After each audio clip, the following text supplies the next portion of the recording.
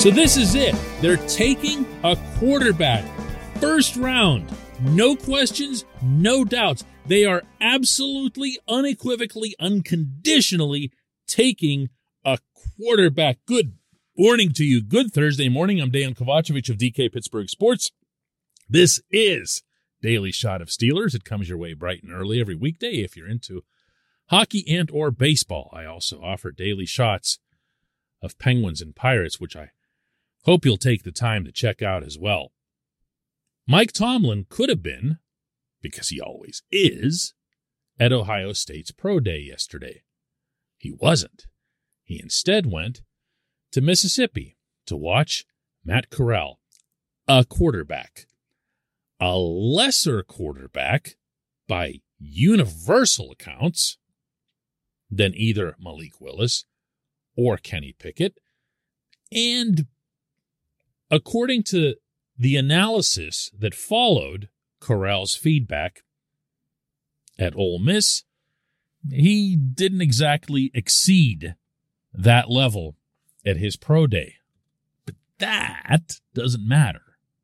What matters from the Pittsburgh perspective is that this head coach wanted to see Corral instead of what was at Ohio State.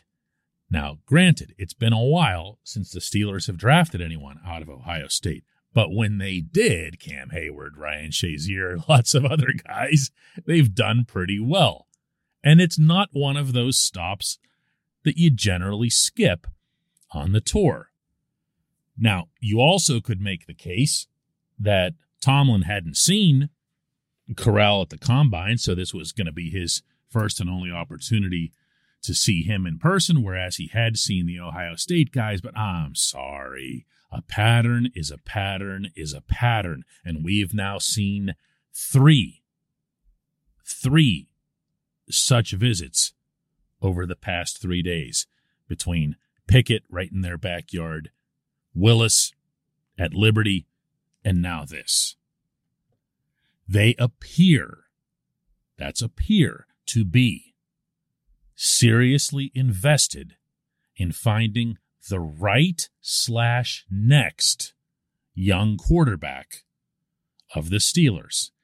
And they appear, again, that's appear, to be okay with doing it now rather than waiting another year. And if you're waiting for me to say something like, but doesn't mean anything because they were also all over Justin Fields at Ohio State's Pro Day last year, and look, Fields ended up going to the Bears, and the Steelers were never even sniffing on him ultimately. I'm not going to do that. I'm not going to do that. And the main reason for that isn't even this behavior that I'm describing. The main reason is that if you listened carefully to the words spoken by both Art Rooney and Kevin Colbert back when they were talking about a month ago, both of them expressed a wish to find Pittsburgh's future franchise quarterback now while Colbert's still here. This portion of Daily Shot of Steelers is brought to you by Point Park University. Choose from nearly 100 career-focused programs leading to bachelor's, master's, and doctoral degrees. Choose when and how you'd prefer to do that studying, whether it's at Point Park's gorgeous downtown Pittsburgh campus, whether it's online, maybe a flexible hybrid format would work best for you. Find out more about all of this at pointpark.edu. Lots of other factors point to this as well. Clearly, they don't trust Mason Rudolph. That's over. And just as clearly, the contract to which they signed Mitch Trubisky is a bridge-type deal. It's 2 years for a guy who's 27 years old. If he were to all of a sudden, erupt like Mount Vesuvius, you would be cool with that. You could adjust on the fly. But it's a 2-year deal coming off a year as a backup in Buffalo. And it's not the kind of thing where you say, oh, yeah, that's the one. That's what we meant when we said we wanted to find the next franchise quarterback of the Steelers while Colbert's still here. Can't do that. Can't do that. What you can do is create a scenario in which you have in your camp, depending on who does or doesn't get traded, Trubisky, a number 2 overall pick from 2017. Rudolph, presuming he isn't traded, and I think that he would be in this setting, a quarterback on whom they hung, the Steelers, themselves a first-round grade, and Dwayne Haskins, who still needs some polishing and still needs some work, but only a couple of years ago was the number 15 overall pick in the draft. So you take those guys and you take someone like Willis, who'd have to be a top 10 pick because the Steelers are probably going to have to vault over other teams that would be searching for quarterbacks, notably the Carolina Panthers, who seem to be tracing the Steelers' footsteps from pro day to pro day.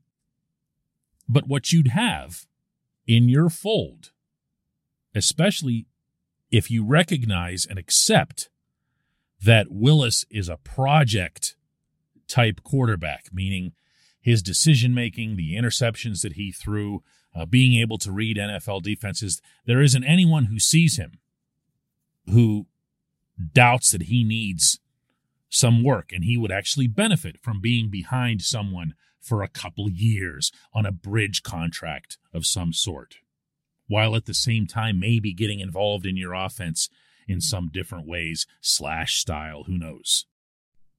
But what you'd have done is you'd have set up 3, maybe 4 guys that you're throwing up against a wall and waiting to see who sticks at the most important position. Now, I'm on record as saying that I am not in favor of a quarterback in the first round, and I'm further not in favor, that much more so, of trading up to get one. I believe the analysts, as well as my own eyes and my own ability to discern data, that this quarterback class is not the one that's going to produce that guy, the next great Pittsburgh quarterback. I also, however, don't think that my opinion is the be-all and end-all of these things, and I will always admit that the people involved have way, way, way more information than you or I ever could. So if they see something in Willis, if this head coach in particular sees something in Willis where he is deemed to be potentially special, and they go ahead and make their big move, I'm not going to balk at it. I'm just not. Because at the end of the day, when I think back to what I initially wanted out of this draft, it was an offensive lineman. And I'd still be happy if it were an offensive lineman. But I also just watched them spend a gazillion dollars trying to build back that room. My goodness, can't say this enough. What an offseason this is going to be. When we come back, just one question.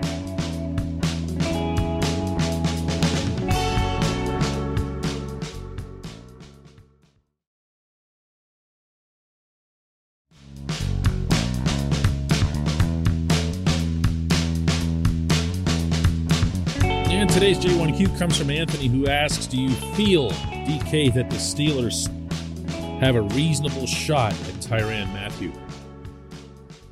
My answer to that is yes. If they wanted to sign this player, they could certainly put forth a realistic effort.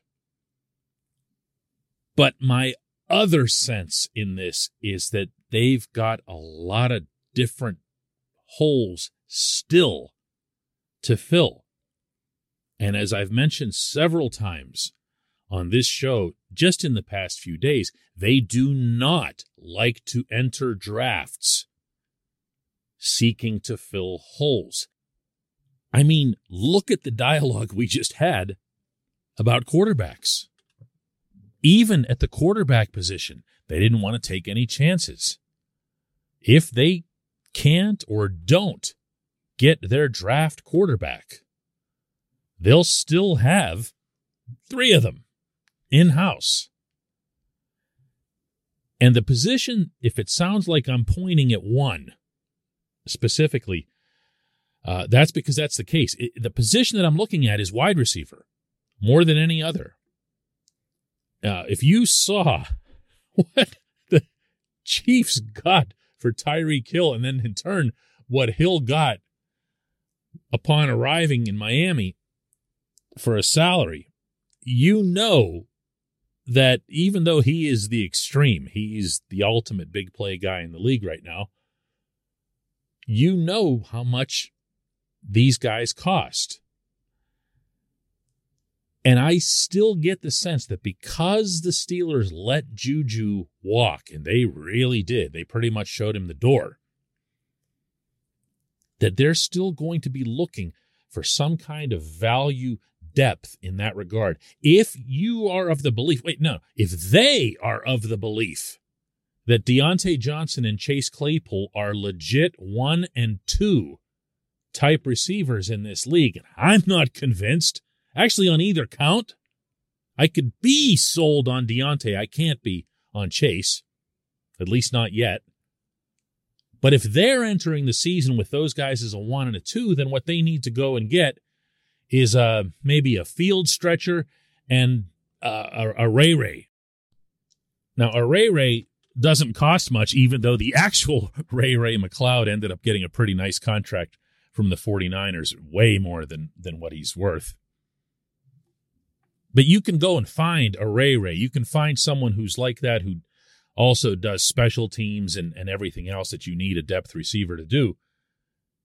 But it's that other one, that 2/3 that's missing. And in a draft, in all recent NFL drafts, you've been able to get opening day starting wide receivers in the 2nd, even the 3rd rounds. So maybe that's the concession that they make there. My point is, I still think they have to spread their money out a little bit. I don't think that they can just go bonkers and say, wow, if we have this safety, then we're just going to be. My own belief, and I always will try to stress to you what is my belief or suspicion as opposed to information that I'm getting from the inside, because they're very different things, obviously. My own belief is that the Steelers would love to have Matthew, but if they don't, they'll make a bigger effort to bring back Terrell Edmunds. And to be honest with you, I'd prefer that if it helps address other needs, which you'd think it would. I appreciate the question. That's good stuff. I appreciate everyone listening to Daily Shot of Steelers. We'll do another one tomorrow.